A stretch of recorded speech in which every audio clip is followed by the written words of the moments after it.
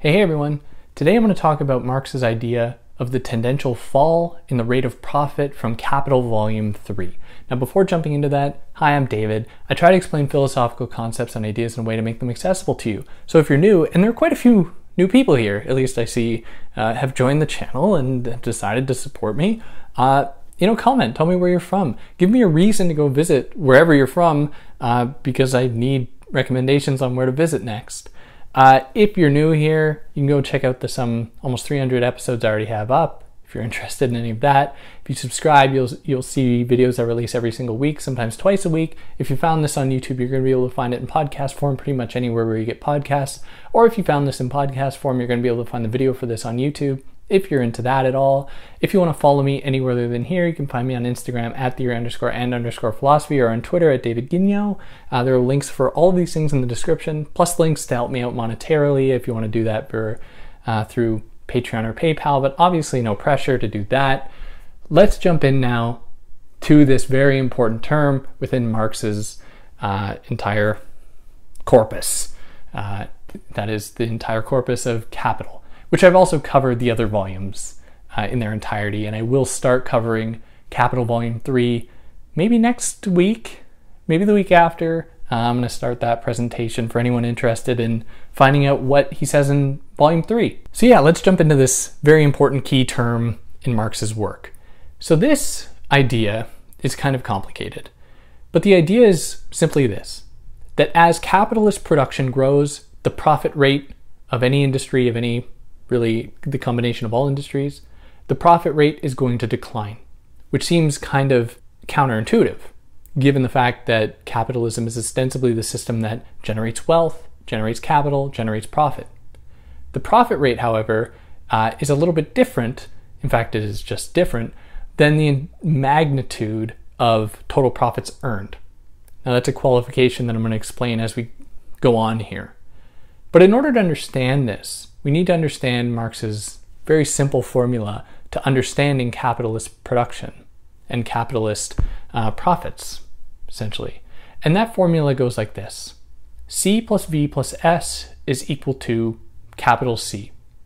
And what each of those terms mean is that C refers to the entire cost of all constant capital, that is factories, machines, raw materials, all of those costs, plus V, which is the cost of labor and wages, plus S, which is the amount that is extracted on top of what is paid in wages, is going to equal capital C, the end product price of a thing or value of a thing that is sold. Now, in order to fully grasp what is going on here, it's important to understand in the entire terrain of political economy, from Adam Smith to Karl Marx, that there is a recognition that labor is the source of value, and labor is the source of wealth, really.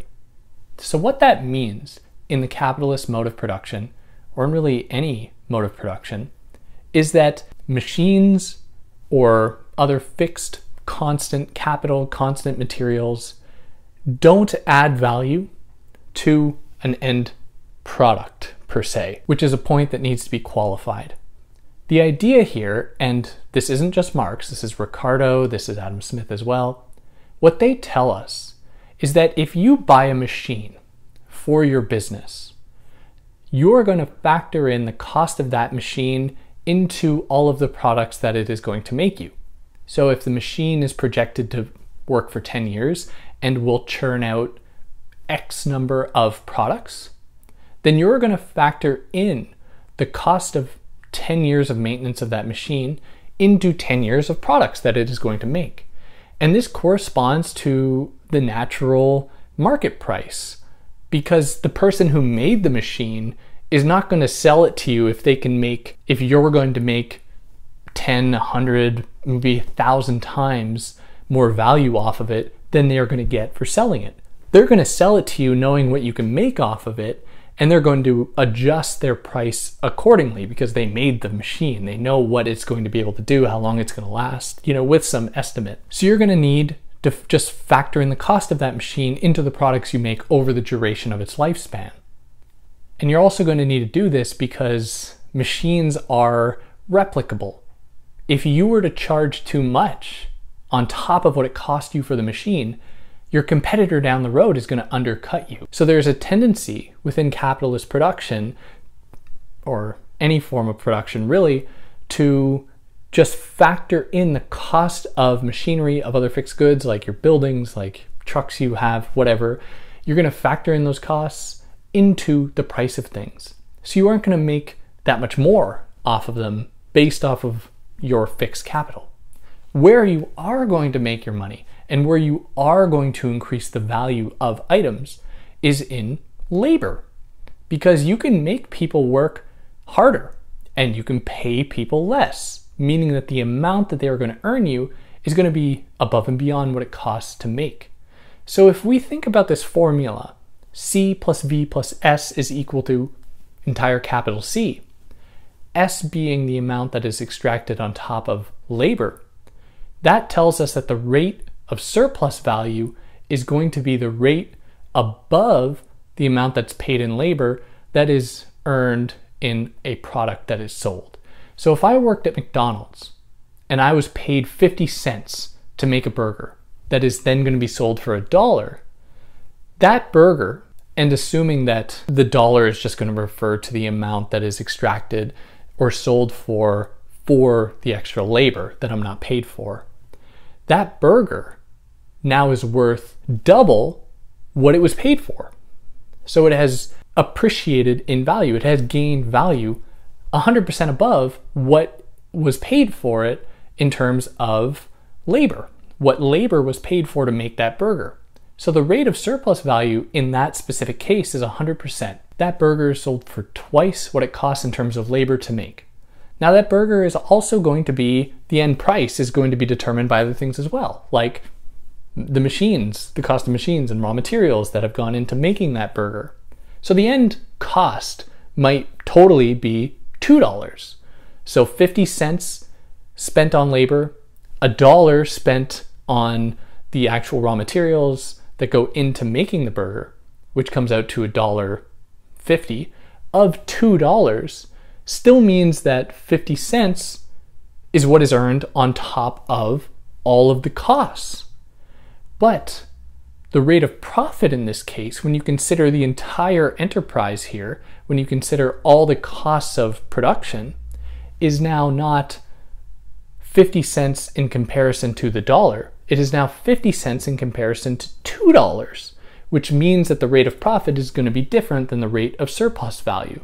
Surplus value is still 100%. It is the amount that is extracted on top of what is paid for in labor. But the profit rate is the comparison between what is made at the end of the day in profit in comparison to the entire cost of production, which is 50 cents to $2, which is 25%. Now, I hope that that's pretty clear up till now. That is the distinction between profit rate and surplus value. The distinction is, it's not totally important for what we really want to understand here, that is the decline in the profit rate, but it's still important to know. So what does he mean then when he says that the profit rate will naturally decline? Like I said, it seems counterintuitive. Well, imagine this. If I were to be a business owner selling burgers and I made 50 cents off of every burger sold, I'm not going to go and spend that 50 cents on a yacht somewhere or on trips all the time. I mean, that would be a bad business move. You're going to allocate some of that money back into your business to make your business more efficient so that your machines work better. You know, you can make more burgers with fewer people. So you pay less in terms of wages. You might pay a little more on your infrastructure, on your machinery, everything like that. And so what we see then is a difference in the proportion between what was once spent on fixed constant capital, the C, and now the V. We see a proportion shift between the two, where now more money is going to be spent on C as industry grows. It makes sense. Industry will get bigger. It'll cost more to keep everything running. It'll cost more for ventilation, for your buildings, for your machines, and so on. And machines make it more expensive and so on. And you are going to be able to make more of the same products with less labor. So how does this translate into less profit, or a lessening or a reduction in the rate of profit? It means that because value is earned through labor and labor is coming down, you're able to make more things with fewer hands. It means that less value is being made in these new products. And again, this isn't just Marx. This is Adam Smith. David Ricardo understood this as well. If you have fewer laborers, there's going to be less value actually replicated, actually produced in the products that are being made, which means that the cost of goods is going to come down. And this is the kind of the tendency of capitalist production. Things are made more efficiently and the cost of buying them is going to come down. Or you think of the Walmart slogan, we're always slashing our prices. And to some extent, when you factor in inflation, that is true. This also means, though, that the comparison between what is earned on sold products, or the entirety of all sold products, between that and the entire cost of the entire industry is going to be further and further apart, where profit numbers are actually going to come down in terms of each individual product sold as costs of other things are going to come up. And so what we see is that the comparison, because it gets bigger between the two, we see the tendency of the profit rate to fall. And Marx identified this as an incommensurable contradiction of capitalist production. I mean, it can only go for so long before the industry will collapse, before it will lead to overproduction, because it becomes so efficient, it's going to make so many goods, and there are fewer and fewer and fewer workers actually earning salaries, which means there are fewer and fewer people who are going to be able to actually buy the things that are being made by this industry, and this will produce overproduction, which is going to produce crises where there's suddenly all this stock, nobody's buying it. It's going to create a situation in which prices have to come down but below their natural value in order to sell them, and it'll just produce a whole mess within this mode of production.